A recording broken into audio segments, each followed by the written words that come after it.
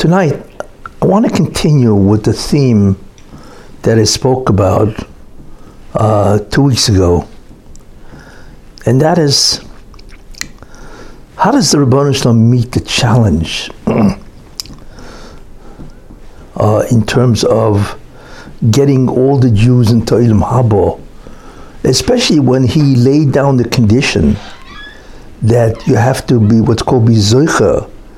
You have to merit through din, justice, the future world. So what happens if somebody doesn't merit it? Yeah, we know that the Ribono Shel Olam wants to get everybody into Olam Haba, all the Jews, certainly. So how does he do it? So I started that last week, and I want to continue with that idea. And I just want to let you know, that there's certain very, I would even use the word shocking ideas that I'm going to talk about in this year. And certainly, you probably never heard these ideas before, because in many ways it is shocking, as you will see, what the strategies are that the Ribono Shel Olam has done to make sure that the Jews en masse can get the future world.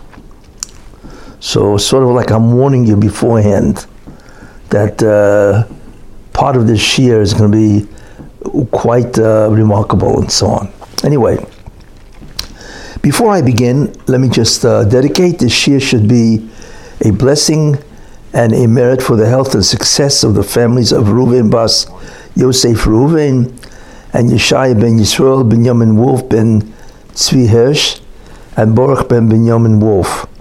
That the shiur should go certainly for their success and their hatzlacha. Okay. Now, in many ways, the ideal, the theme of the shiur is the concept of the darkness, the choshech, before Mashiach. That's really what this shiur is about, and so on, where I'm trying to analyze the logic, or what is the strategy of why do we find in so many different places, in Chazal, in the Talmud and the Medrash and so on, and they all say almost uniformly, with one voice, that before Mashiach comes, it's going to be very, very bad. Especially the Gemaras and Soita. There's a lot of Gemaras that talk about, what will happen to tremendous chutzpah, arrogance and so on. And so the question is why? What's the logic of that? So what I want to do is introduce the whole concept, or I should say a major idea of the concepts, what these things really are, that really they provide the Ribono Shel Olam with a tremendous remedy of how we can get all the Jews into Olam Haba, which in many ways is shocking. But listen, look, remember, I don't report the news. I should say, it's not that, I don't make up the news. I just tell you what is obvious to all of us. But what I do try to do is give a rationale of how it fits into a divine plan. So at least it makes sense to us for some type of beneficial position. So we shouldn't think that, well, what's going on here? Where is God? And so on. There's an expression called les din v'les dayan. There's no din, there's no judgment, and there's no judge. And people walk around today and say there is nothing like that anymore. God is absent, and he's certainly not judging anybody. So they think that the universe in many ways is hefker. Hefker means chaos. But what I want to try to demonstrate is that that is completely wrong. That everything that is happening today, as irrational as it looks, has a reason. You see, because one of the biggest questions that we have, and this is a tremendous, I should say, question against emunah and bitochen, the belief in God and trust of God, that God seems to be aiding and abetting evil. Because we know that nothing can succeed unless God allows it to succeed. Nothing has the power, even by itself, to do anything. As they say, there's no other force in the entire creation that can move anything 1 nanometer, let alone an entire happenings of the world. So the question then is, why is God doing that? So therefore, it's really very important from an emunah and bitochen standpoint, from a belief standpoint and a trust standpoint, to try to interpret this based on, the divine agenda.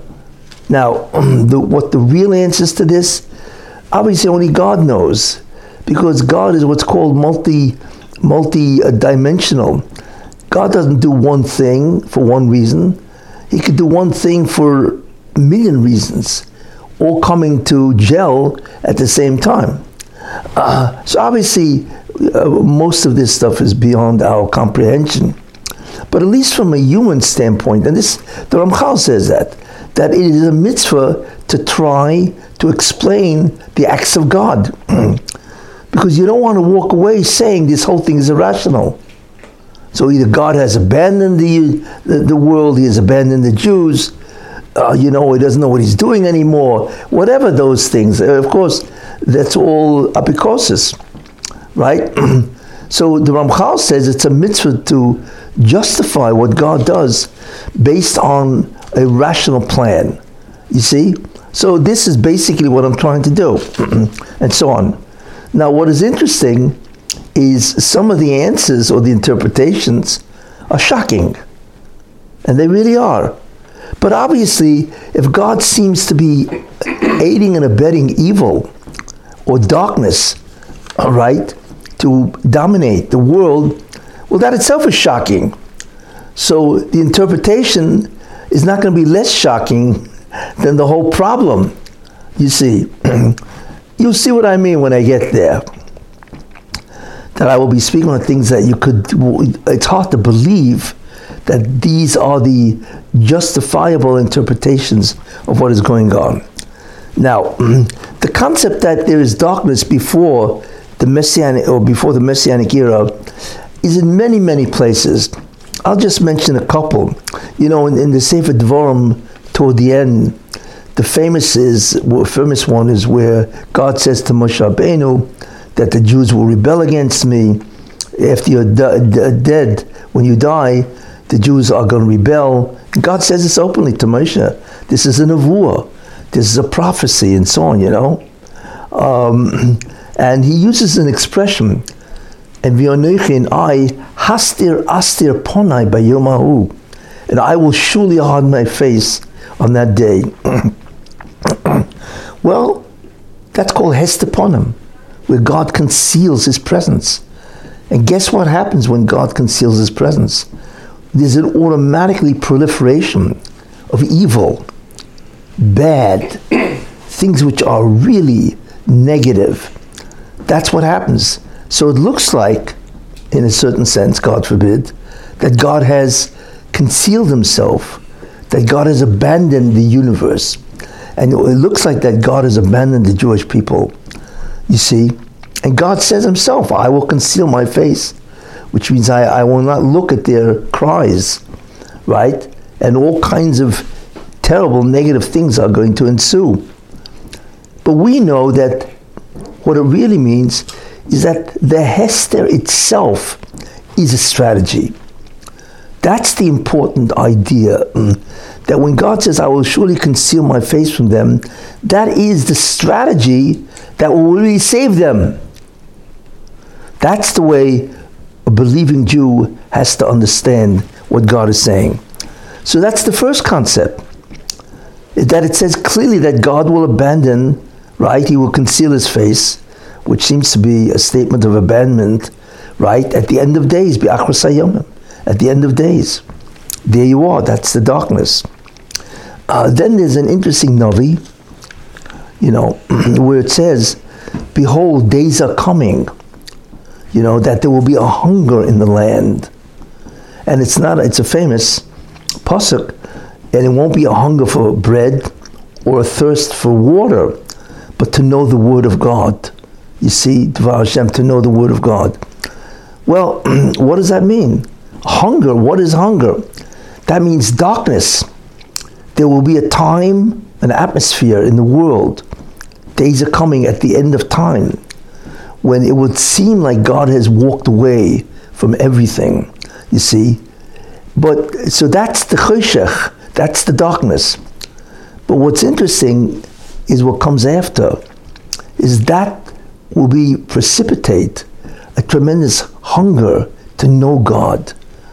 Now, we don't know exactly how that's going to happen, but this is the pasuk, that's going to generate a tremendous hunger to know the will of God. In other words, there will be a tremendous rise in the desire of consciousness of God, and so on. Anyway, so there you are. That's again the whole concept. Then you don't even have to, so that's basically in the Navi and so on. But you really could look at the first or second pasuk in Bereshis, where it says, God, in the beginning, God created the heavens and the earth. And then what happened? And the earth was unformed, soyum voyu, unformed, an empty void, right? And darkness was on the face of the deep. That's darkness. You see? So darkness enveloped the entire creation, right? And it was on the face of the deep. V'ruach Elokim, and the Spirit of God, merachefes, floats in the midst of the waters, or I should say in the midst of the darkness, right, on the waters. Ruach Elokim merachefes, and the Spirit of God floats or hovers, right, on top of the waters and so on, and obviously in the midst of the darkness, right? And then it says, Vayom Elokim, and God said, Yior, let there be light. There you are.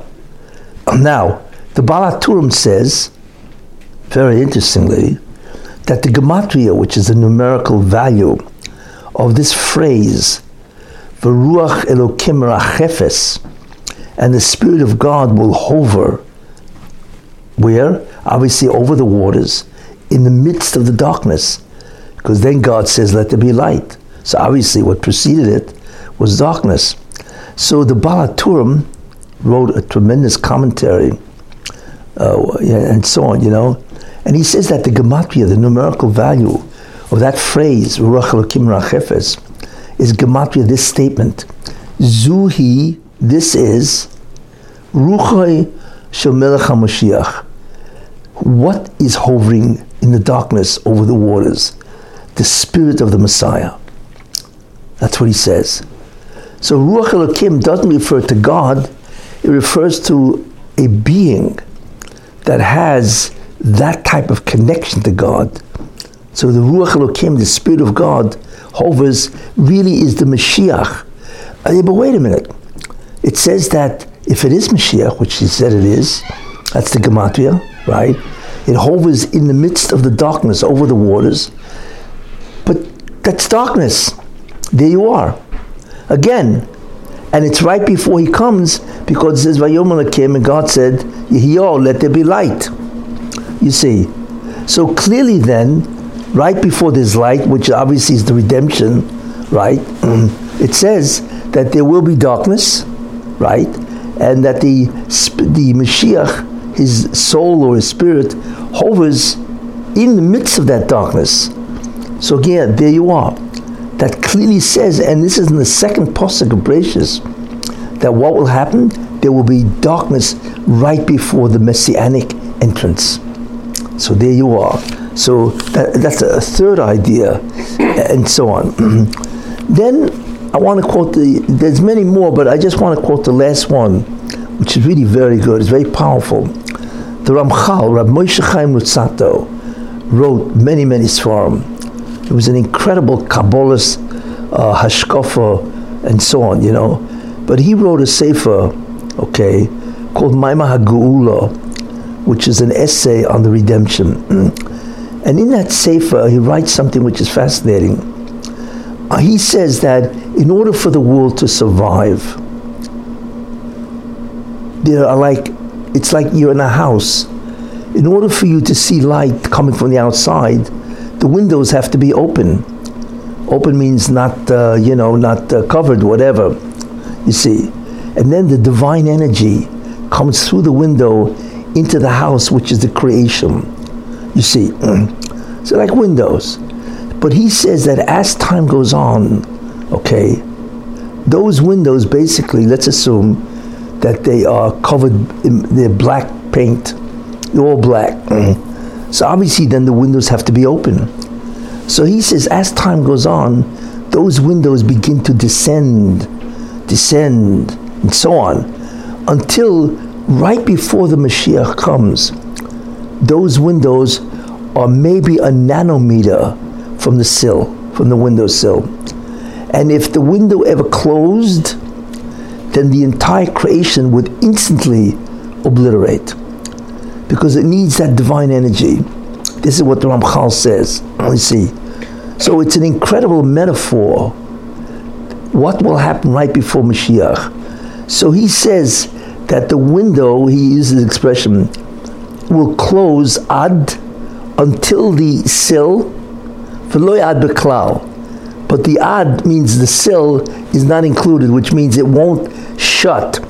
Because the instant it shuts, that is the end of the entire creation. I'm not talking about the universe, which is 13.7 billion light years. I'm talking about the creation, which is almost infinitely larger. We're talking about angels and so on, with all the inhabitants of the creation, you see. So that's what he says. So that's the metaphor of windows, he says, And then and what he does say is interesting. He says that at the last instant, before it's about to shut, the door, let's call it the door, opens, and then the window shut. If that door had not opened and the window shut, creation disappears. But what the Moshe does is he brings down the darkness or the absence of the power of God, the divine flow of energy. He diminishes it to such an extent where it's the last possible moment. And if it closed, everything would disappear. So right before that moment, when it does close, the door opens and in comes the light. And that is the Messianic era. So what does that mean? That means before that door opens, that window is the only thing available to allow the energy, the divine energy, to come in. But wait a minute, if it's down to the nanometer, that's darkness. That means what the Ramchal is saying is that we cannot even imagine the absence of God, Hester upon him, right? The concealment of God's face and so on. We cannot even imagine the absence of God, what it will be like at the end of time, which is the reversal of that, is that there will be an unbelievable predominance and intensity of evil. That's what it means. So there you are. That metaphor is almost a frightening understanding and so on. Now, we have to ask ourselves, so I've demonstrated different places, Chazal, what will be right before Mashiach comes. Now, obviously, we all are now in a very bad time. The amount of evil that pervades the world is beyond belief. I mean, people walk around, they can't believe what's happening. It's like the world has become, it's a famous novel, Alice in Wonderland, where the whole thing is irrational. The world has become an Alice in Wonderland, residence. Nothing is normal. People look at the Democratic Party, they look at Biden, the progressives, you see, they look at the transgender revolution, what's happening in the education, the cops. I mean, we just read a bunch of migrants beat up a bunch of, some cops, right? And they just took off and they didn't even give them bail. I mean, the whole thing is irrational, everything. the inflation and so on, without going into all the disasters of this world, clearly we are reaching, or we are at that point. And one of the greatest demonstrations of what evil there lurks in this world is what Hamas did on October 7th. Like I once said in the Shiur before this, what they did, right? It's not even an animal. It's not only that it's subhuman. Even animals don't do, and they're clearly not humans, what they did. People have never seen that type of brutality and savagery among humans, and so on. Even the Nazis, Yamach Shemam, didn't do that. Yeah, they took you, gas you, and then put your body in the oven. But they didn't mutilate you before you were, and so on. What they did to all the women and the men and so on, and they took babies and put them in ovens, burnt them to death. Just without going into that, that kind of savagery has really been seen in the human race. That type of wanton savagery. Anyway, so clearly the world has reached an unbelievable place and so on, So what we have to ask ourselves is, wait a minute, none of this can happen unless God assists these people in doing it. He has to allow them to do this because everything needs his input. So how do we understand this from a divine perspective? That is the question I want to deal with, and so on. So, the first thing is that you should know that when people choose to do evil, then the Satan, the angel of justice, so that's basically really what it is, he demands that there should be consequences for the evil that people do. What are the consequences? That evil has a right to dominate. Hey, you want to do evil? Fine. So let evil dominate. Let evil rule what people want. You see? So he says to God, why are you stopping this? You're preventing evil from what? From dominating. It's not fair to evil. It's not fair to justice, because the consequence of justice, right, is justice. It's basically what it is, you see.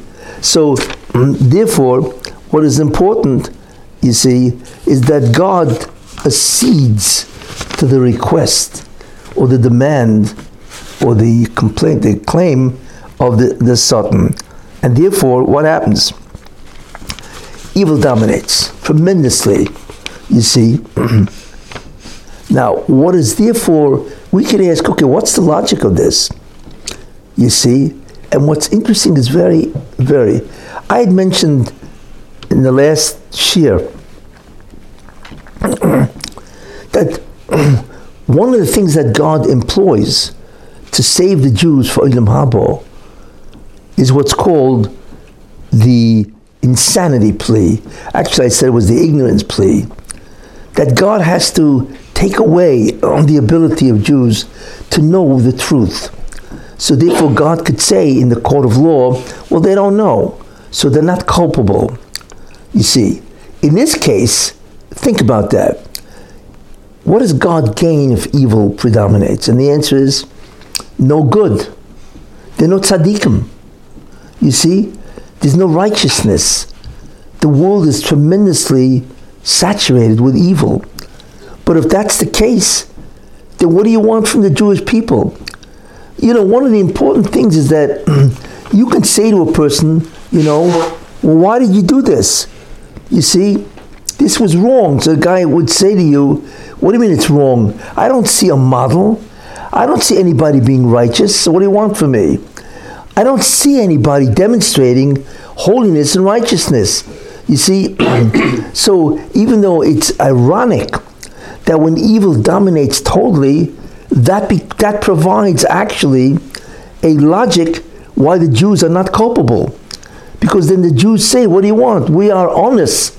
Honest means we are compelled. You see, we don't know what's right and wrong because we don't see anybody that's demonstrating righteousness or holiness. So what do you want from us? It's not fair. You put us down in a world that is in the 49th level of Tumah, right? And then you're wondering why we act that way. We don't know any different. We are anusim. We are compelled. So why are we guilty? So we understand it's a twisted logic here, but it's interesting that it's true. In fact, the Gemara has this kind of statement. It says, imagine you take, I want to illustrate this. Mayasa ben v'lo yechte. What does the Gemara say? You take a guy, you put him on fancy clothing, you give him a whole wad of money, and then you take him, right, and you put him next to a house of ill repute, prostitution. Now, do you expect this guy not to go in? He's got everything he needs to go in and sin. The Gemara says that. So what do you want from the guy? That's the Mayasa ben v'lo yechte, right? What can the child do or the person do and avoid sin? Not much. In other words, if you load up a guy with all the preps that he needs to sin, not only that, but you take away the models of righteousness and holiness, what do you want from this guy? That's not fair. You see? Because justice demands some type of fairness. He's got to see good stuff besides evil stuff in order to have a choice. You basically destroyed his choice. And that's the logic, one of the logics, which is fascinating, you see, of why God allows evil in the end. Because in the end of time, the world will have achieved, and that's really what it means that the window is about to close. The world is at the Memtesh Shari Tumah. The world is at the level of incredible amount of Tumah, defilement, pollution, evil, you see, at the 49th level, and they're only 50, right? So then the question is, a guy can say, so what do you want from me? If I'm brought up into a world where I see no real good, I don't see models of behavior, I don't see tzaddikim, you know? It used to be in the times of the Tanoim, the Amoraim, those people that were in the Talmudic times, you know, if you lived in a city, there used to be all hundreds of tzaddikim that you could see them. So could you imagine the lift it would give you, the encouragement it would give you? Today, you're lucky if there's one tzaddik in the entire city, you know? So therefore a guy can say, well, what do you want from me? You've taken away all the models that demonstrate what righteousness is. So what do you expect me to do? So it's amazing to think that when God says to the Satan, okay, I will allow you the consequences of the evil that people do, you know, so the Satan says, fabulous. Why? Because if now evil predominates, then they will get all the Jews to do evil, and then the Satan, we know, takes from the Kedusha of the sins of the Jews that they would have gotten had they not sinned. So he takes it from himself, you see. But he doesn't realize that at the same time, this is providing what's called the insanity plea. What's an insanity plea? He's an onus. It's not his fault, you know. He became psychotic at that moment. There's no free will, you see, so he's not culpable, he's not guilty, you see, and that's really what the insanity plea is, that he's not culpable because he had no free will. Well, guess what?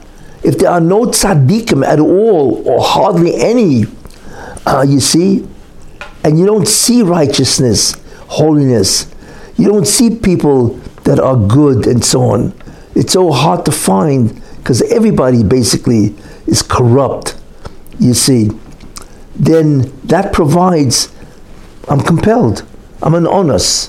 That's an insanity plea. So that's what God does. So lo and behold, it's amazing that by giving in to the Satan, he fools the Satan by taking away the culpability of the Jewish people. You see? So that's a very, very important idea. So that's the first thing that we can see when evil dominates. You see? Which in many ways is, think about that, it's really incredible. Then there's something else. We don't realize that every Jewish soul is a tremendous generator of kedusha, of holiness. We don't realize that. Even when a Jew sins, he has a neshama which is much greater than, in that sense, the non-Jew, because his neshama, his soul, reaches up into all the 5 areas or worlds in order to rectify them. Since he's connected to all of them, his acts will actually bring the presence of God to all the worlds.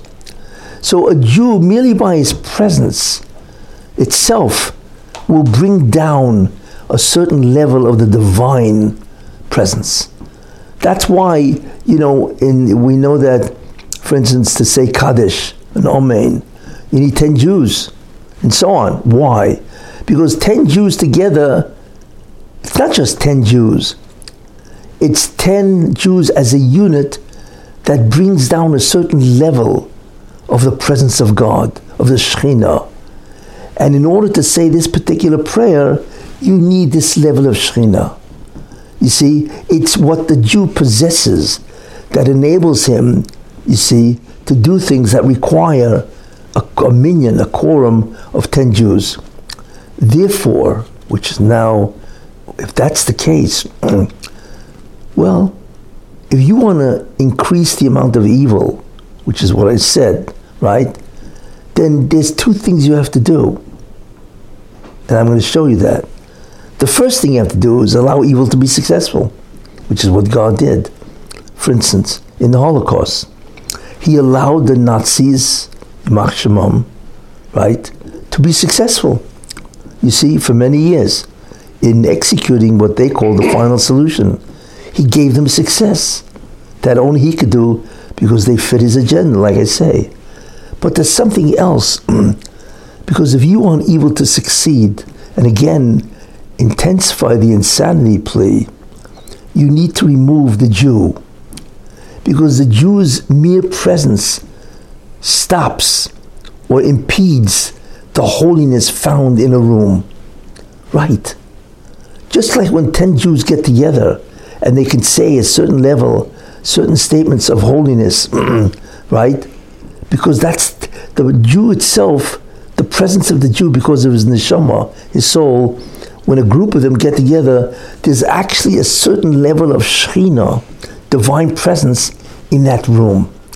Right. That's the being of the Jew. So wait a minute. In order for evil to dominate, right, to be pervasive, then unfortunately, you got to get rid of the Jews. Because the presence of the Jew in and of itself impedes the flow of Tumah. We don't realize that. Now we begin to understand certain very important concepts in history. One of the main destructive acts of the Holocaust is that they killed 6 million Jews. Why? Well, we know why they did it. I'm not going to go into Hitler, his insanity and so on. But what's interesting is that 6 million Jews are dead. That means the presence of 6 million Kedoshim, holy people, no matter what level of observance they were at, right, enormously diminishes the amount of divine presence in the world. That's what happens. We don't realize that. You see? So one of the reasons for the Holocaust, in terms of allowing evil to dominate, is to remove the Jews. Because their presence in and of itself will impede, you see, the flow of the divine presence. So once the decree was issued that God wants evil to dominate, for reasons that I said, then one of the goals that he has to do, and that is the rationale of the decree, is I have to remove the presence of the Jew, because his presence brings me into the world. And my presence, the presence of God, the Shekhinah itself, stops the world from becoming the evil that God says it should become in order to accomplish what he wants. It's a different way of understanding. It's a spiritual idea. And part of the idea is that we don't realize the greatness of a Jewish soul and the fact that he's connected to to all the divine, all the upper worlds, and the fact that the divine presence itself exhibits itself or manifests itself through the soul, the neshama. Because that's what it means.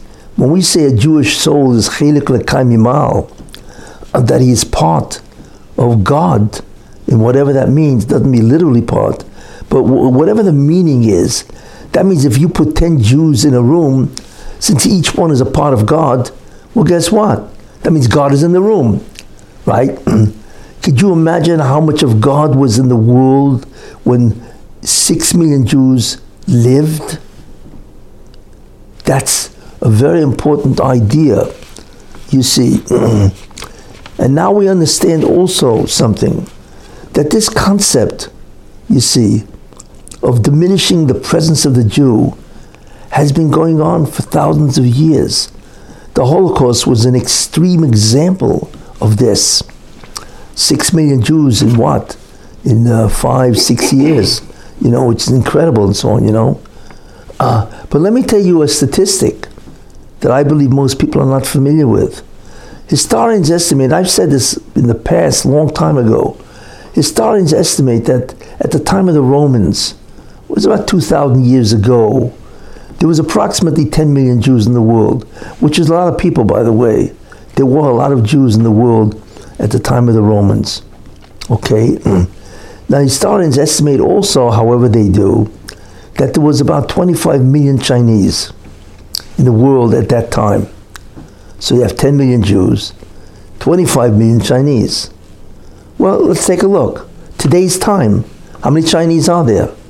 1.4 billion Chinese, right? How many Jews are there? 15 million Jews.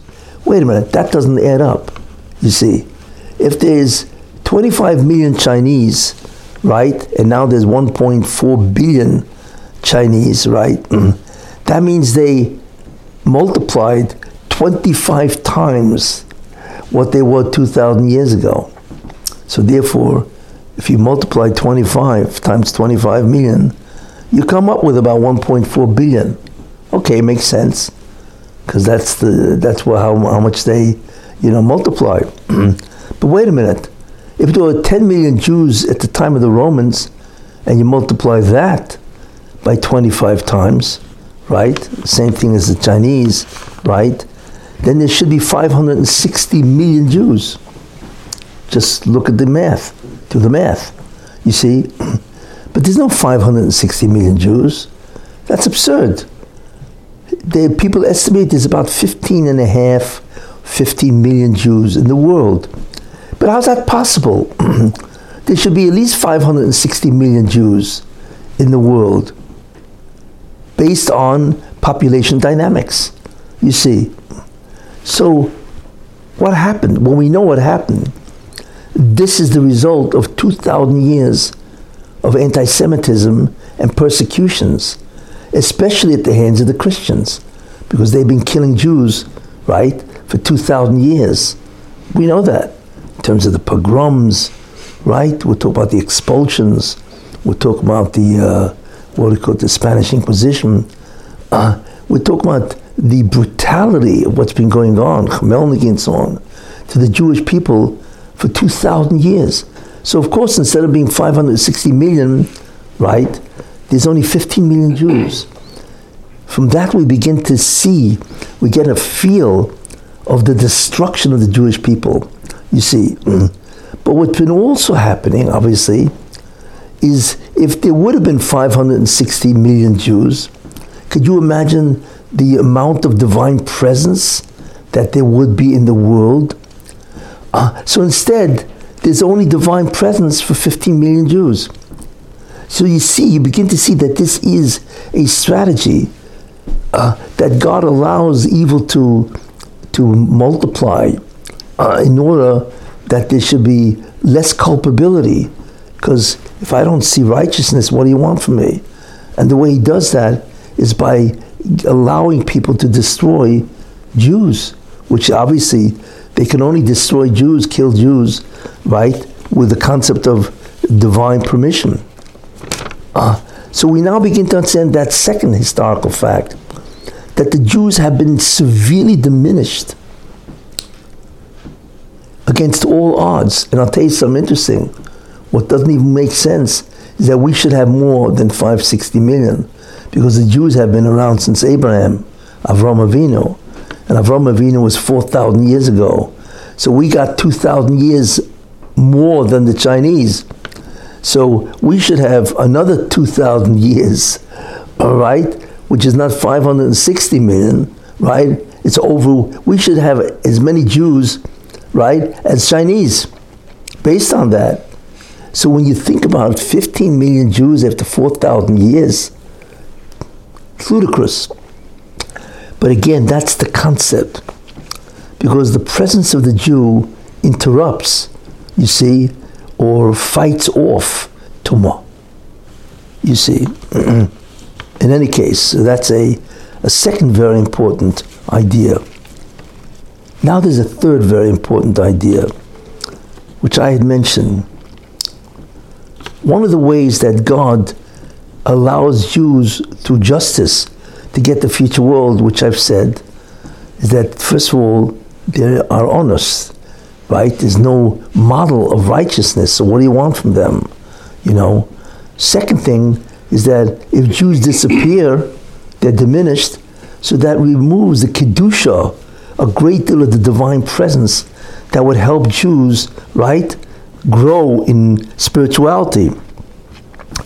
But then there's a third idea, and this third idea in many ways is shocking, as we will see. There's a pasuk which I had mentioned previously, Lo yisishokach mizaroi, mipi zaroi, that the Torah will not be forgotten, right, from the mouth of his descendants. And Rashi says, what do you mean the Torah will not be forgotten from the Jewish people? So Rashi says over there, it's in Devarim, Lamed Aleph, Perek Lamed Aleph, Pasuk Chof Aleph, when it says that the Torah will not be forgotten. So Rashi says, Legamri, it will not be completely forgotten. That's what it's coming to tell you. Not that it won't be forgotten. It won't be completely forgotten, where nobody remembers anything about the Torah. But that's amazing. In order for that prophecy to be fulfilled, all you need is 2 Jews to remember their Torah, and then it's not forgotten. But that means 99.99% of the Jewish people don't know anything. So the Torah is actually giving us a prophecy that the Torah will be forgotten by 99.99% of the Jewish people. So the question again, right, is why? And we know the answer. Because if I don't know the Torah, then what do you want from me? I'm not culpable. You see, so that's a third strategy. Like I said, the first was to increase evil, the second was to diminish the Jews, and the third is to remove the Torah itself. You see, and as a result of that, if the Jews don't know their Torah, so they don't really know what to do. You see, or how to be righteous. And that explains the last 300 years of what the Jews have been going through. In fact, it really started with the beginning of the Reform movement, Moses Mendelssohn and so on, in the beginning of the 1710 or 20 or whatever. He started that, where, and I went into it last time, that started. In other words, we now see that there were many ideas that diminished the amount of Torah scholarship. What are they? The Reform movement destroyed the Torah. The conservative, the Reconstructionist movement, right? And then you have what happens today, right? The Holocaust. One of the main ideas of the Holocaust, which I mentioned, right, is that not only did they destroy the amount of Jews, 6 million, but they destroyed the yeshivas.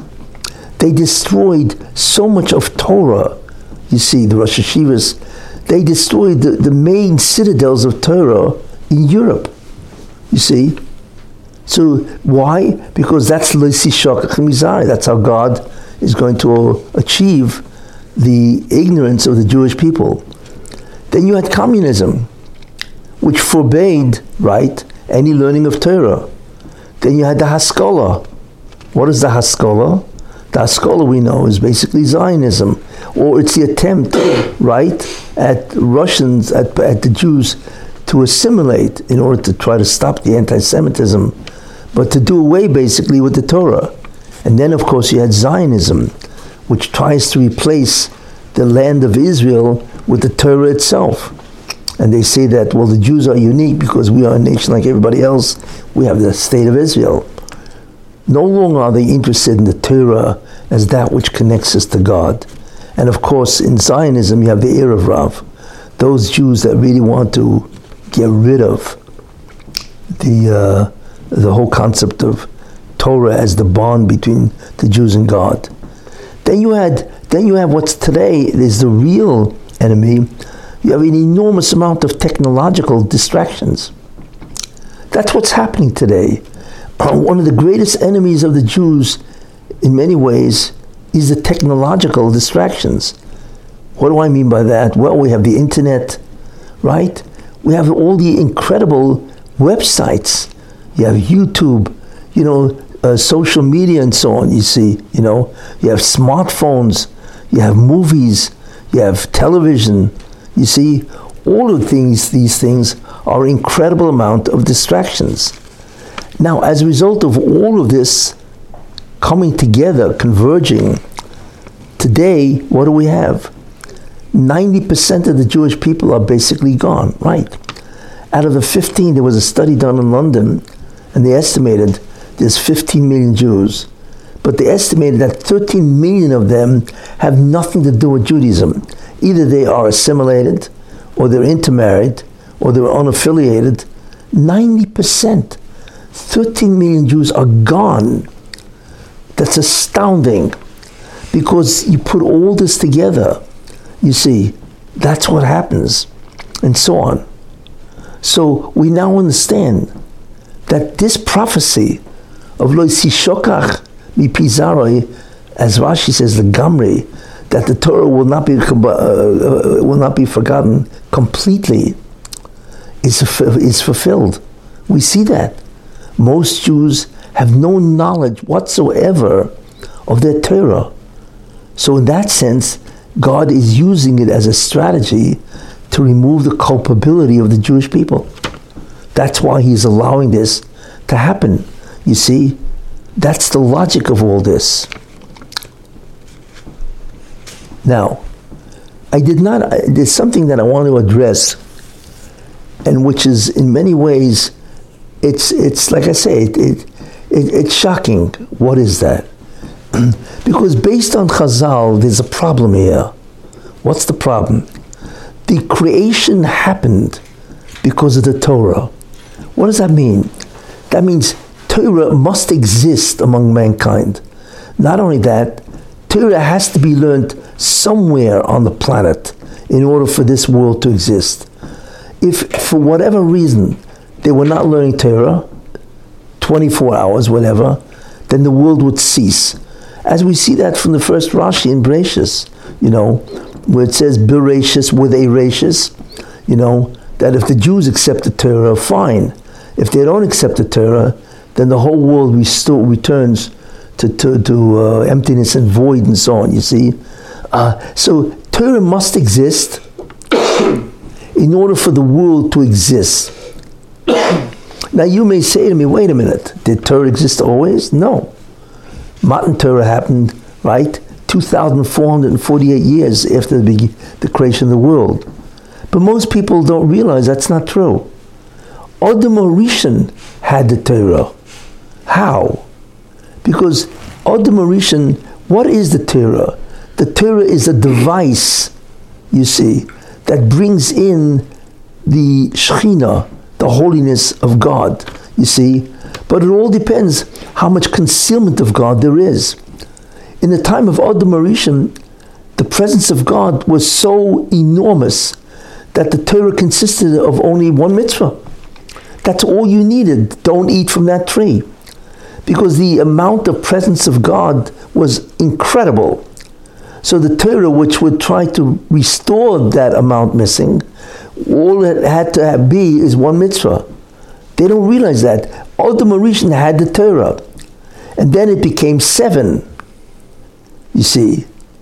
And then because the darkness where the Shekhinah began to leave because of the sins of man, you needed more Torah. You needed more mitzvahs. You see? So therefore, in a certain sense, Torah grew. You see? It's like if you need to, dig a bigger hole, then you need to get a derrick or something like that. A steam shovel to make a bigger hole. Same idea. The greater the Hester, the greater the amount of divine concealment, the greater the amount of mitzvahs to undo that concealment. So don't make a mistake. Adam had the Torah, you see, but it was given to all mankind, which I spoke about extensively before, and so on. So therefore, there's a monumental problem. What is the problem? Which I just said. If the Torah is going to be forgotten among the Jewish people, right? Basically forgotten. Okay, 2 Jews will still know their Torah, whatever, right? So then people are not learning Torah. If they're not learning Torah, there goes the world. So what's amazing is God has to create a scenario where there's learning going on, but there is no knowing. Because if you don't know, you're not culpable, even though you learned. Isn't that an interesting twist? Right? I'll tell you something interesting. Education basically has 5 goals. Basically. What are they? Right? What are they? 1, the first goal is you have to learn. Learning itself. The second goal, it's not enough to learn, you got to know what you learned, which requires different skills, review, and so on. The third goal of education is not just to know, but you have to master that which you know. So that's knowing at a much higher level of sophistication. That's mastery. Where do we know this? Because in the Torah, where do we know there's a mitzvah to learn Torah? Because it says in Kriya Shema, V'shinantem levanecho, and you will teach them diligently to your children. So the Torah says, what does it mean to teach them diligently? It should just say, and you shall teach them, v'limaditem levanecho. What is v'shinantem levanecho? What does that mean? So the Gemara in Kedushin, Masechta Kedushin says, Sheyehei mechudodim beficho, that what God wants, and people don't realize that, what God wants is you learn, you have to know what you learned, and you have to master that which you know. So God wants the level of proficiency of Torah to be at the level of what? To be at the level of mastery. The Gemara says, Sheyehei mechudodim beficho, that it should be sharp in your mouth. And Rashi says that if somebody asks you something, immediately you can spit it out. That's called mastery. That's what God wants. You need to not just learn Torah and to know Torah. You need to master the Torah. That's the third goal. The fourth goal is you have to retain that which you've mastered. Right? You have to remember it. And then the fifth goal is you have to apply it in real life. That's it. 5 goals. To learn, to know, to master, to retain, and to apply. Now, the question is this. Wait a minute. If the main idea is that there has to be learning among the Jews, and the key to exonerate them, right, is that they don't know their Torah, even though they've learned it, then God has to create a system whereby they could learn and not know. You see? Because if they know, then there's culpability. Isn't that an interesting problem? Right? Because that's what lo yisishokach Torah mizarim, not Torah, lo yisishokach mi bizarei. That's exactly what it means. They can't know it. It will be forgotten. They won't, but they can learn it as long as they don't know it. Think about what that means. So God therefore has to create the social forces that will allow those Jews that do learn. Most Jews don't even learn. But for those that he needs, he has to have some learning going on or the world can't exist. He's got to make sure that they learn and not know. So then everybody is not culpable. Did God do that? And the answer is yes.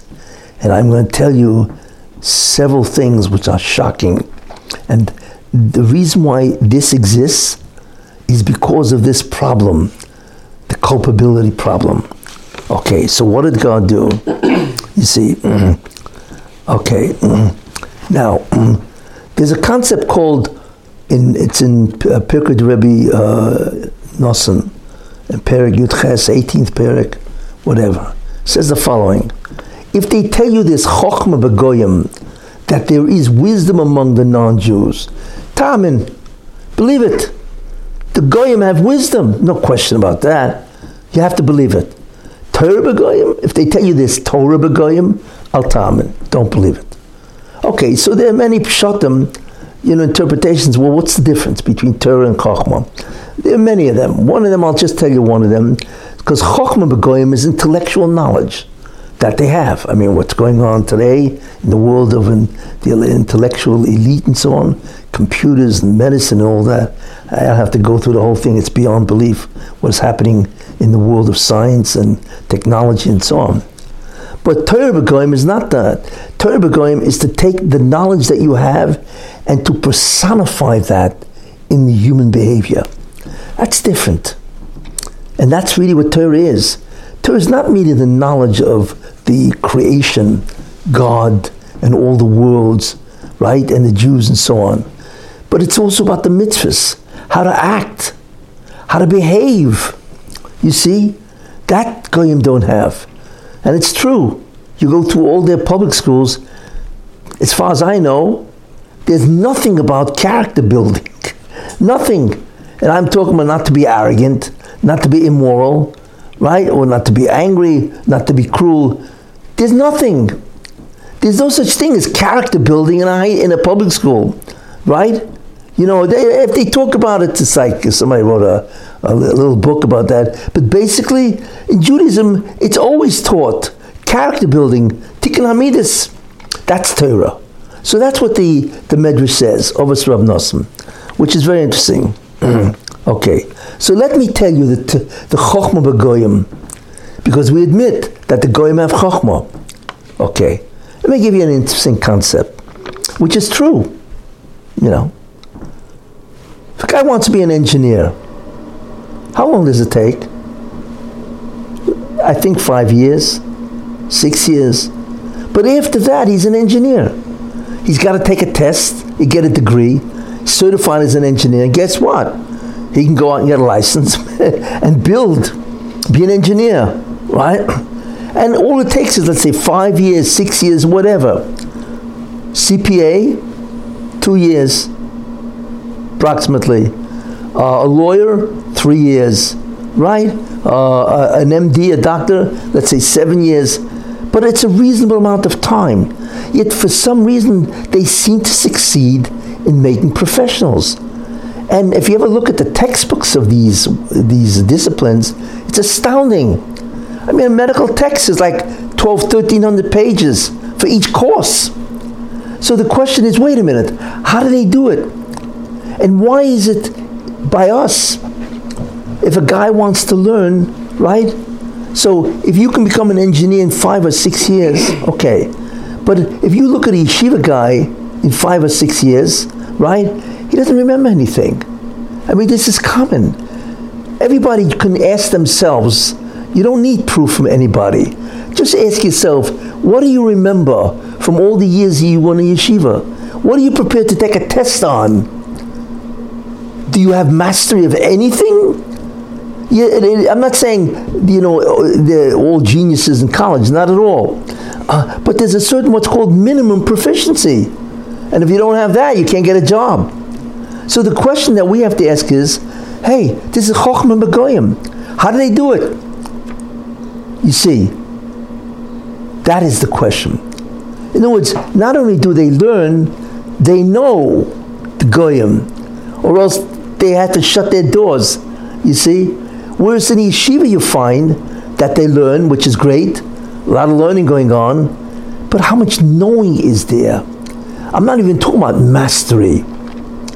And I'm not talking about, applying it, retaining, and so on.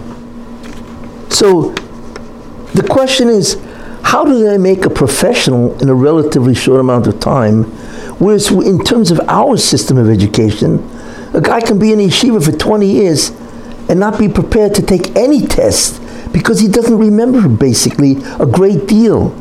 This has been the system for years. How do we understand that?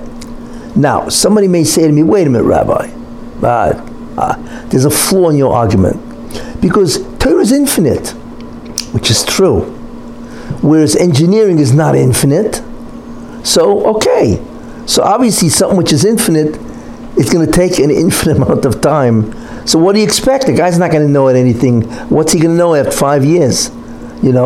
Was engineering, whatever, right? It's not infinite. So obviously he can master the basic rules and principles of that in a relatively short amount of time. What's my answer to that? That you're wrong.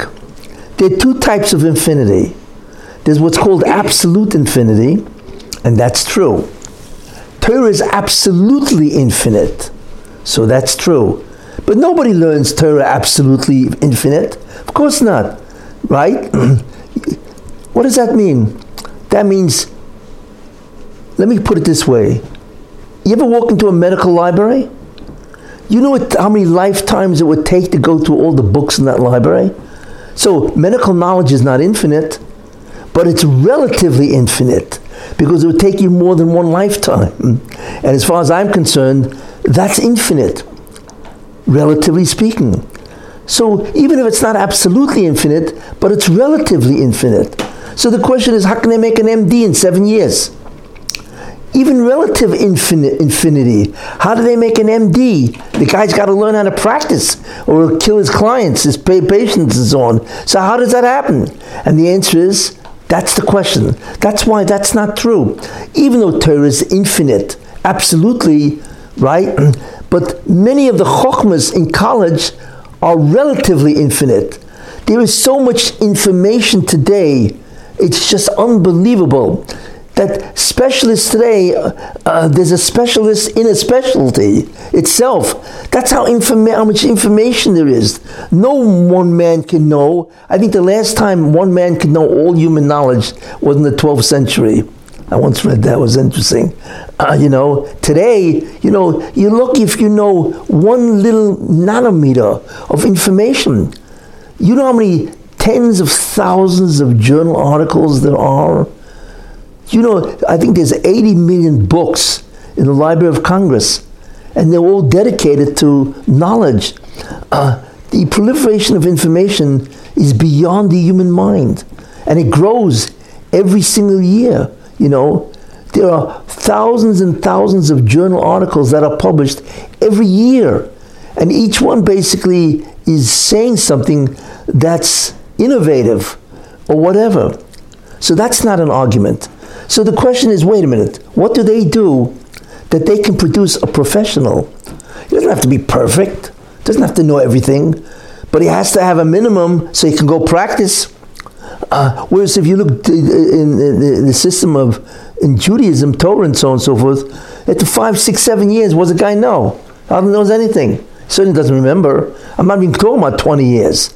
I can't tell you how many people I've spoken to that have been in yeshiva for 20 years, and what do they remember? They said themselves that they hardly remember anything.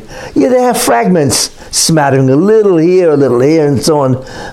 But this is not a command or a mastery of the Torah. So what is the problem? So the answer is, here's what's going on. And it fits into what I'm saying. There is a lot of learning going on. That is true.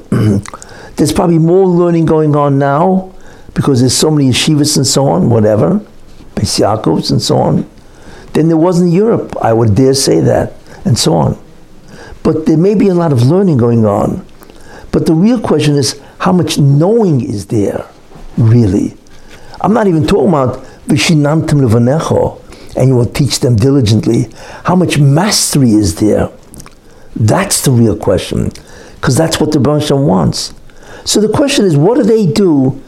What are we doing that doesn't seem to have anywhere near the results? You see, you know what the answer is? Because there is a certain order of educating people. How does somebody acquire a chokhmah? I will tell you, there's a beginning, right? And in the beginning, you learn beginning material. And then you begin to grow incrementally. You become intermediate, the information becomes intermediate, and then advanced. You don't start off advanced. You see? There's a beginning, middle, and an end. And that's the sequence. Therefore, as we will see, that's not what's really happening and so on, you see. So the question then, what exactly is really happening? Well, let me tell you something. This is one of the most difficult things. It's very hard to speak about this, actually, because I don't want to make statements about the hardships of yeshiva and so on and so forth. They have enough struggle, but the educational system is clearly deficient. What I'm doing is tying the obvious deficiency in the educational system to the fact that it's part of the culpability plan that God has actually invented, and I will explain why it's developed that way. That God has actually developed a plan where you can learn and not know. You see, this is the incredible thing. You see, so the way to acquire information, or the way to acquire that, is you have to begin from a beginning, and then you have to advance from that beginning into intermediate studies, and then into advanced studies. You see, so what would that look like in Judaism? Well, in Judaism, right, what's the beginning? Well, I'll tell you what the beginning is. The beginning is language. Do they learn language in yeshiva? Of course not. So the question is, how can you learn a textbook written in a foreign language, Hebrew or Aramaic? And the Hebrew is not modern Hebrew. The Hebrew is medieval Hebrew, or Rishonim, or biblical Hebrew, or Mishnaic Hebrew. Nobody learns Hebrew anymore, which is astounding. And I don't know if you know it, just as an aside, how many words repeat themselves more than 5 times in the Torah? And the answer is about 950. Right. That's the entire vocabulary you have to master, and you'll know most of the words in the Torah. Is that what they do? Of course not. They learn pasuk by pasuk instead of learning the vocabulary of the entire Torah. But anyway, language, it's critical, not taught. Then you wonder why guys struggle with Hebrew for their entire life. How many guys can't even read the Gemara? You see, and so on. Second thing you learn, of course, is Tanakh. Okay, they do that. They learn Tanakh. I don't know about Nach. Some places, yes, but they certainly learn the Torah and so on. So that's good. But then we come to what's called Torah Sheba'al Peh. This is all language and Torah Sheba'al Ksav, the written law. But wait a minute, the oral law. What do they do?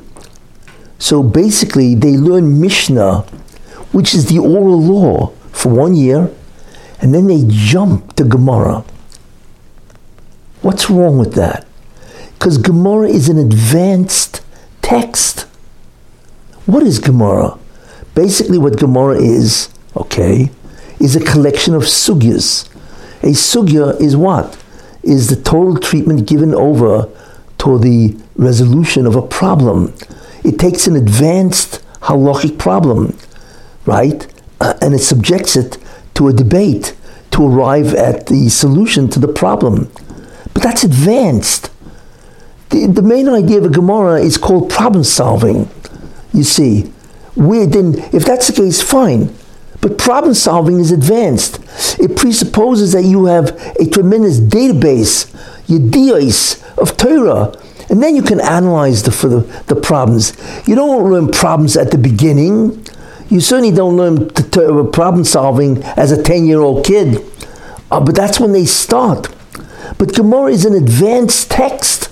Anybody looking at the Gemara sees that immediately. You see. So therefore, how could you start off at 10 years old with Gemara? They don't know anything. You see? So what they should do, so then the question is, where is the database? Where is the information about the Torah Sheba'al Peh, the oral law? And the answer is the Mishnah. They should learn Mishnayos. You see, that's what they should learn. And then if they went to the database of Mishnayos, which is the entire oral law, and then begin Gemara, it would be phenomenal. In fact, I'm not the one that says this. Chazal say this. I mean, first of all, the immediate Chazal is in Pirkei Avos, I think Perek Mishnah Chof Aleph, I think, and where it says, Ben Chomesh LeMikra, you have till 5 years old to learn Mikra, which is Tanakh. Ben Eser LeMishnah, you start Mishnah at 10 years old, right? And Ben Chomesh Esrei LeGemara. Gemara starts at 15. Why? This is not because just it's a segula, a bracha, no. This is the sequence of education. Because Gemara is advanced. So you need a great deal of data, of information, before you even start Gemara. But they don't have that. You see, I maintain, and I've said this to many people, at least what you could do is learn the Mishnayos of the Masechta you're about to learn. Even if you want to learn Gemara, but how could you go into Gemara with knowing nothing, basically, about the information in the Gemara? Learn the Mishnayos of that Masechta, right? Master it, and then go back and learn the Gemara itself. That's the way education has to proceed. There has to be basic information, preparation, and then you get more advanced. You don't start with an advanced book, especially Gemara's debate. Do you have any idea how sophisticated you have to be in understanding a debate, understand how to argue, how to understand the debate and so on? So what we begin to understand, right, is that's what you have to do. So Pirkei Avos says that. 5 years old to start Tanakh, 10 years old to start Mishnah, and then 15 to start Gemara. And that's logical. They start from the beginning. You see. Not only that, is a Gemara, Gemara in Tainus that says, somebody who's a Talmud and it's kosher kebazel. The learning is like learning iron. That's how difficult it is for him to understand what's going on. Why? Because his mission is not Sedura, because he doesn't know the Mishnayos. You're subjecting him to an entire debate of an advanced problem without knowing any ideas, without knowing any facts. And then there's the famous Gemara, I don't know if it's famous, but Rabbi Yochanan, the great Rabbi Yochanan, he says this in Sanhedrin, I think Daf Mem Beis Omid Aleph. It's in the middle of the page. Listen to what he says. Here's what Rabbi Yochanan, the great Rabbi Yochanan says. B'mi atom, with who can you find an individual that can conduct the war of learning Torah? Who? What type of person does he have to be? So he says, and he brings a pasuk, with somebody who has bundles of Mishnayos. He says that. You got to have bundles of Mishnayos. He's the guy that can conduct the war, the struggle to learn Torah. And Rashi brings down, right in that place, and he says, even if the guy has an incredible head, he's not going to know anything. Because if you don't have the ideas, how in the world can you even confront or follow the logic? You see, you have to look at that Gemara and see. So Chazal themselves said, what are you doing? You don't start Gemara at an early age. And even if you do, I want to tell you something. What's the killer? It's not just that Gemara learning at 10 years old is a killer without any preparation whatsoever. The killer is that there's nothing else going on. They should have a seder, a session in what's called Yediyah Satira, 2 hours a day. That's what they should have. Okay, you want to learn Gemara because you want to give the kids excitement, and you feel that, if there's a whole debate going on, so they're entranced and they're excited because you have to use your head. Okay, which I disagree with, but okay.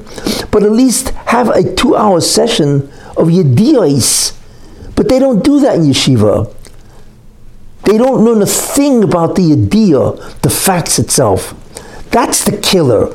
That people don't know anything. That's why. Do you know how difficult it is to remember a Gemara? Because 90% of the Gemara is not fact. It's debate. And nobody remembers the debate unless you review it 150 times. That's why nobody remembers the Gemara. You see? Because nobody remembers the individual back and forth, shakavataya, debate.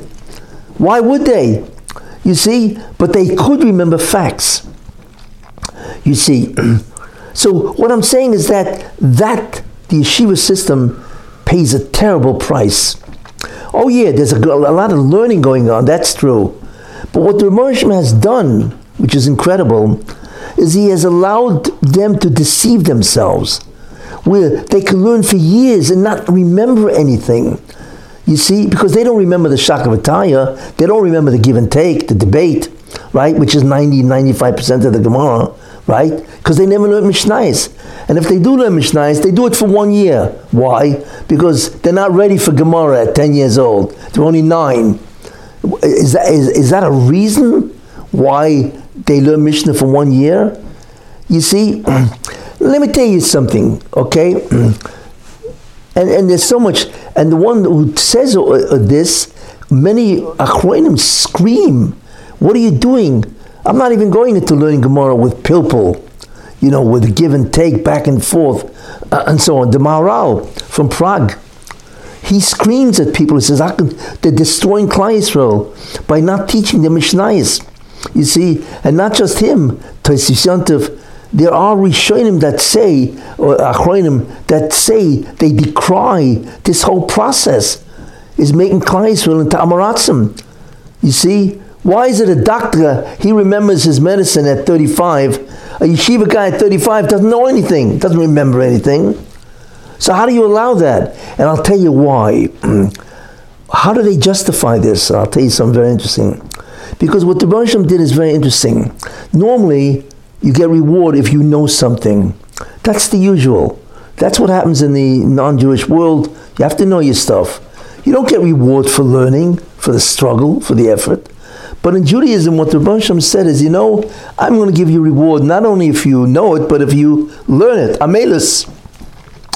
So people think, well, he's Amo. He's struggling to learn, and he gets reward, which is true. You see? So therefore, if he knows it, good. If not, okay, it's incidental. You see, there's no emphasis placed on retention. This is because they think that it's, if I struggle to learn Gemara, if I learn Gemara, that's enough reward. That's a tremendous mistake. Not only because we see that the idea is Vishinantim Levanecha, mastery. Because by the time you're 30 years old, you basically forgot most of your Torah. And if you remember anything, it's basically little fragments floating around. This is not called mastery. This isn't true scholarship. You see? It's astounding in many ways of what is going on and so on, So let me tell you, there was a Gadol B'Yisrael. His name is Rabbi Yisrael Zev Gustman. He was an incredible person. He had a yeshiva and so on, When he was 21 years old, he was on the Bezdin of Reb Chaim Oizer Grudzensky. 21. And Reb Chaim Oizer was the Gadol Hador. And he was on the court, the Bezdin of Reb Chaim Oizer Grudzensky. You have any idea what this man knew at 21 years old? The question is, how did he do it? So he wrote a biography. I read it. And he says something, and of course it made sense. He said he went to a cheder. He was 10 years old. And the menayel of the cheder, the principal of the cheder, would not allow any kid in that cheder to learn Gemara unless he knew all Shisha Sidrei Mishnah by heart. Amazing. That's what he required. You want to learn Gemara? Fine. But you must know by heart the entire 4,192 Mishnayos. And he says he did. He said he was 10 years old, and he memorized, and he knew all Mishnayos. That's why he was able to finish the Babylonian Talmud at 16, and at the Shulchan Aruch, and that's why he was a Dayan on the Bezdin of Chaim Oizer. It's astounding. You see, so that's one story which I'd love to share with you. Then there's another story which I'd love to share with you. Everybody heard of Reb Chaim Brisker. I'm going to tell you a story that most people never heard of with Reb Chaim Brisker. Okay, Reb Chaim Brisker, of course, without going into the details, he innovated a different approach, conceptual thinking, and so on, which is the emphasis and so on. But Reb Chaim Brisker, he was the classic archetype Litvish Gadol.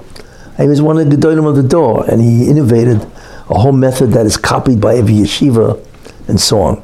Anyway, most people don't realize that Reb Chaim had 3 sons, but he had a daughter, Sora Rasha, right? So what happens? So he once went to a city to speak or whatever. This is Reb Chaim Brisker Soloveitchik, right? And he goes, right? And obviously people want to see him, get brachas, whatever.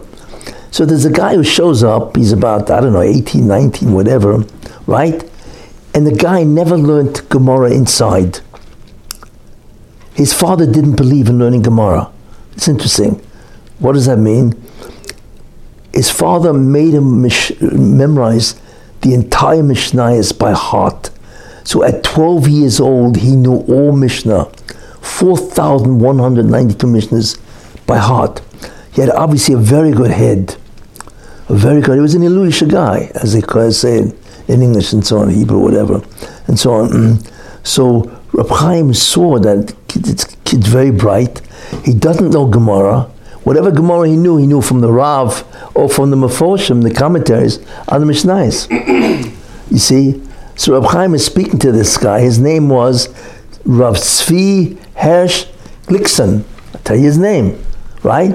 Remember, Reb Chaim had 3 sons and 1 daughter, Sora Rasha, Soloveitchik. Guess what? So he looks at, and by the way, this guy was a Ger Chassid, Chassidish, right? And he says to this guy, I would like to take you as a Chassid. I want you to become my Edom.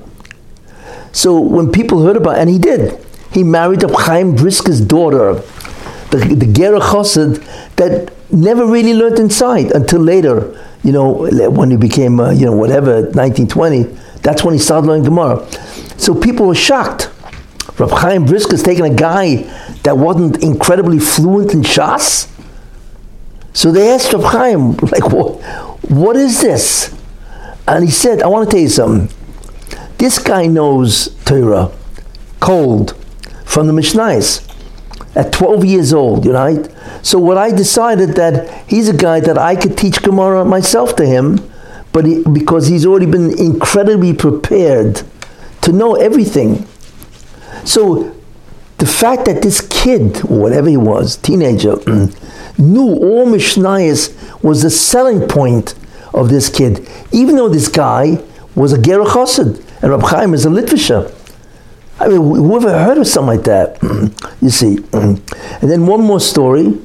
This story happened where Yaakov Kamenetsky was one of the Gdolei Ador previously, where somebody wanted to ask him a question in Mila, whatever.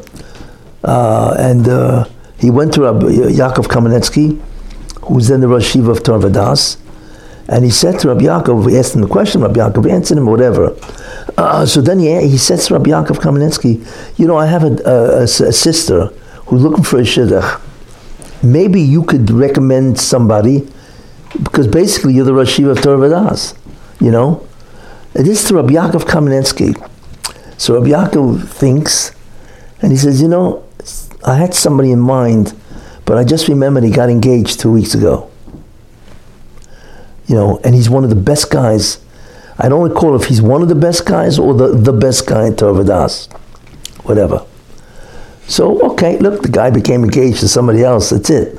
So this person who's a male asked him, with what was he the best guy? Or one of the best guys? Interesting question. Now, obviously, you consider him, either the best or one of the best, whatever. What did he do that gave you that impression? So you know what Rabbi Yaakov Kamenetsky said? He said, I'll tell you, when this guy was a kid, his father learned with him all 6 orders of the Mishnah. And this guy reviewed it over and over again. So he knows the entire Shisha Sidrei Mishnah clear. That's why he's either the best or one of the best guys. Take a look, this is Rabbi Yaakov Kamenetsky. That's what made him. These stories illustrate the power of learning Mishnah, but it's not just Mishnah. It's the power of having yediyos, facts of the Torah, either before you start Gemara, or at least when you do learn Gemara, at least have the facts. know that you need the preparation. You see, you need to have a clear, basic understanding of the entire oral law. And Mishnayos will do it for you. You see, this is what I'm trying to say. If a person knew all Mishnayos by heart, he would have a file cabinet where each card, each file is a Mishnah.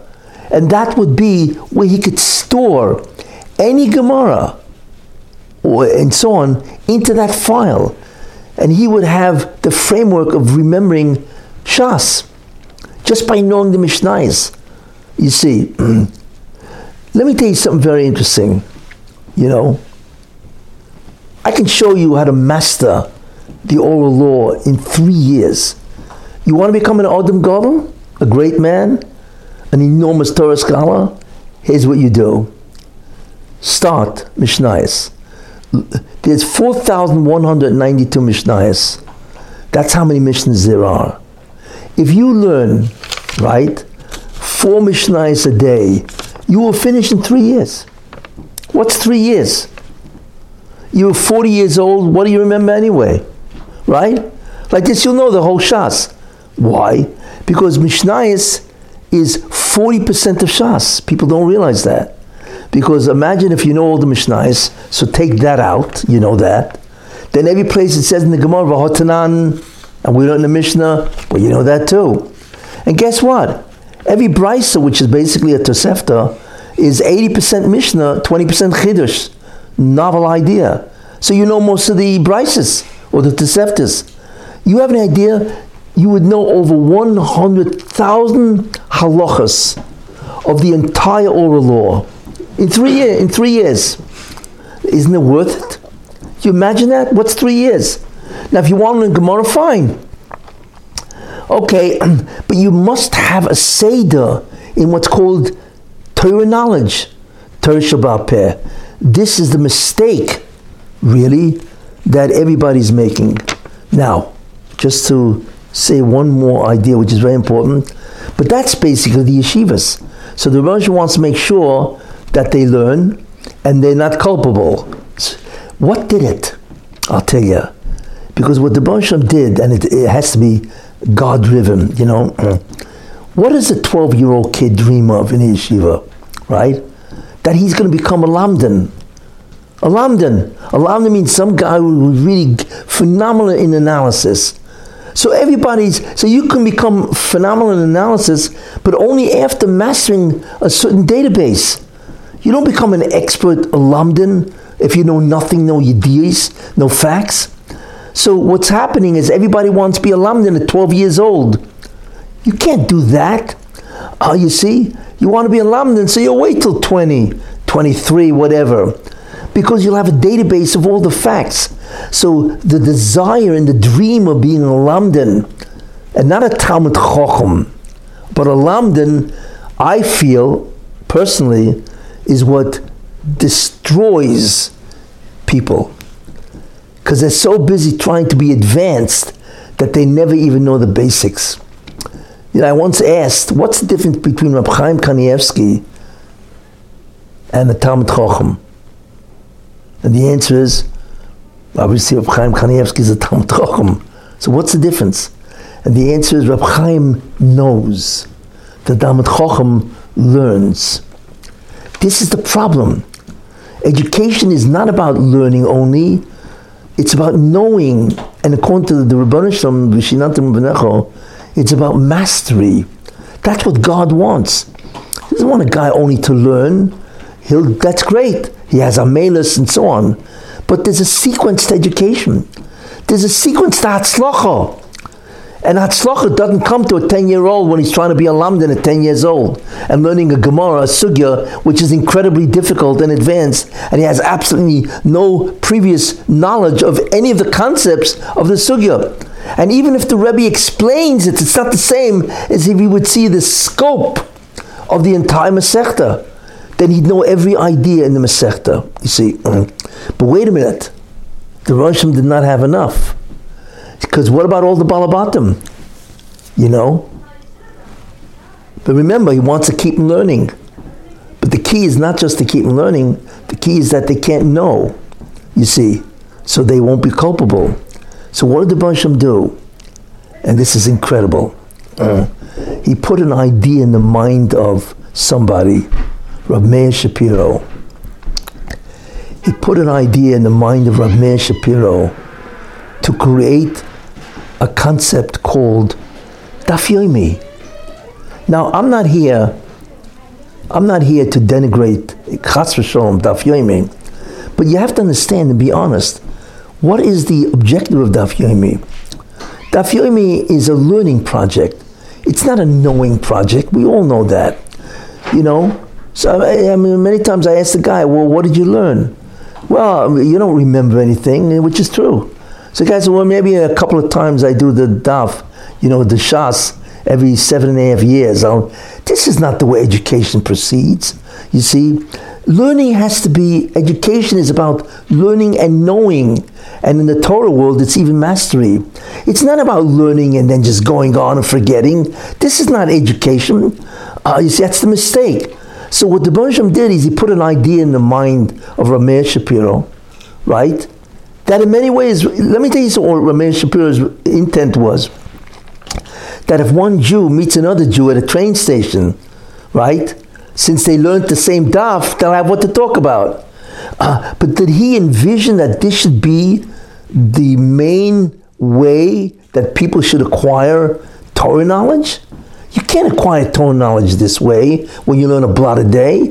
Yeah, maybe when you're the Bagad Shia. But everybody else doesn't remember anything, you see. In fact, basically, a guy goes to Daf Yomi and learns the whole Shas. It's the only way a guy can say, "I forgot the whole Shas." Because that's really what happens. So, you know, don't get me wrong. Chas v'shalom, I'm not in any way putting it down, but it has to be understood what its proper context is. It's a way of either reviewing, you know, or as long as you know, I'm only learning and so on. But the question is, wait a minute. Do you realize if you learned Mishnayos first, 4,192 Mishnahs, take you 3 years, that's all. What happens if you did that first and you memorized the Mishnayos?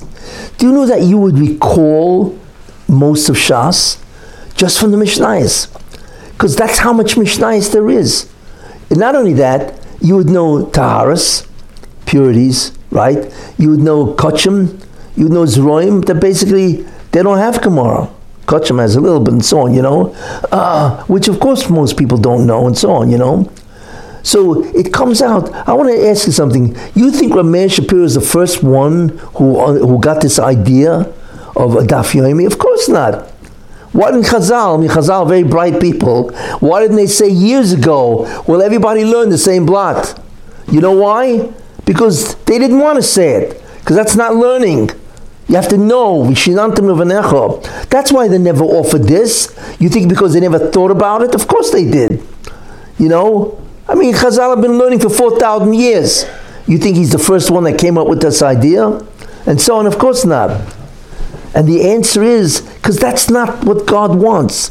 It has its place. There's no question about that. Now, what is important to know, and I want to finish off with this, is I think in a certain sense, part of the Jewish world is getting it. For instance, there's an organization called Dirshu.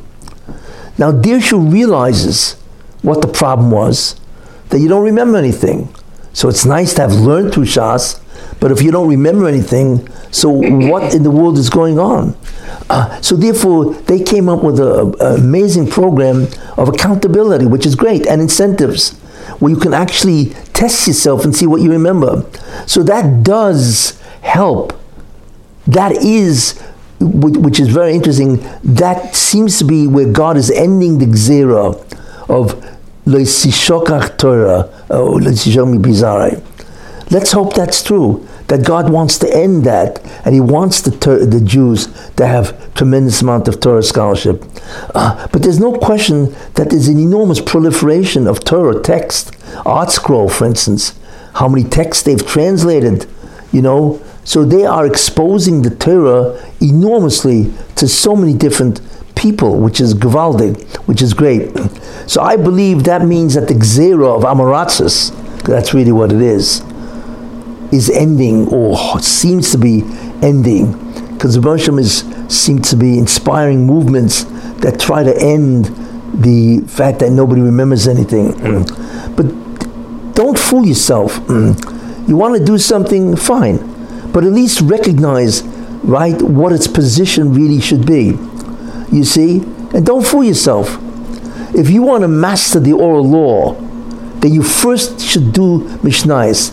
And if you want to learn Gemara, fine, then do it part-time or whatever. But why do you have to spend the whole day on Gemara? Why not have a 2 or 3 hour Seder, you see, on Mishnayos? And I don't mean Bekius, because it's the same problem. You're learning Shakla V'Taya. You see, what do yeshivas do? Well, they want to go faster. What faster? Gemara is still 90% Shakla V'Taya. You still don't really remember, you see? And after a year, you forget. But if you learn Mishnayos and you remember all the data, over 100,000 pieces of halacha and so on, it's an unbelievable remedy for a Jew not remembering Torah Sheba'al Peh, because that will always be your file cabinet where you store everything. In any case, what I've tried to explain is what I see, you see, and the logic of it, that we realize that a great deal of what the Moshe has been doing for the last 300 years is to get the Jewish people into Olam Haba. Very important idea. And therefore he's got to reduce, in Hebrew it's called Hamtokas Adinam. He has to reduce the claim or the charge of the Sultan. And he does that, so far I've mentioned 3 ways. One, right, is he has to increase the amount of evil, you see.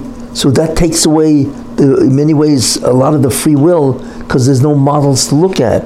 Then he has to diminish the presence of the Jew, so therefore the Shekhinah is no longer really here, and therefore evil can proliferate. And then the third thing is, well, I want them to learn, and the Baruch Hashem has done that. He's got a tremendous amount of learning going on. But in order to provide the concept of culpability, right, the Baruch Hashem had to make sure they learn, but they don't really know, you see. And like I say, there are movements that are trying to remedy that, which is great, you see. But you have to recognize what really should be, a yeshiva should teach language. They have to master the language, and then they won't be handicapped in learning. They need to learn Tanakh, which they do. Then they need to learn Mishnayos, which is the database. That's the Yediyos HaTorah. And then of course you have to learn Gemara, but in its proper sequence. And that's what the Mishnayos is. That's the Chazal tell us that. You see. And then besides that, of course, you have to learn Halacha, which is the application, right? And you have to learn Hashkafa, because we live in a generation of terrible foreign ideologies. And if we are not grounded, right, in the basics of the Hashkafa of Torah and Judaism, you will get lost. Then you are risking being exposed to so many different ideas of apikosis, and so on, meanness and so on. You don't want that.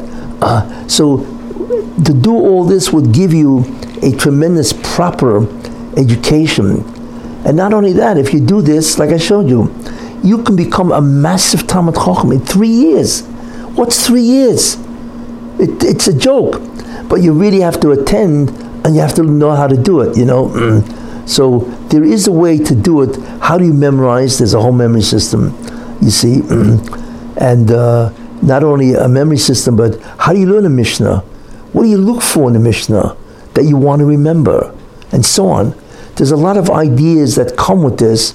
I would love to, maybe in the future, give some lectures about that, how to do it and so on, But this is certainly an intro into I feel, one of the major problems in education in the last 50, 60 years, certainly after the war and so on and so forth. And to restore, really, that's the goal, to restore Torah greatness to the Jewish people. Thank you.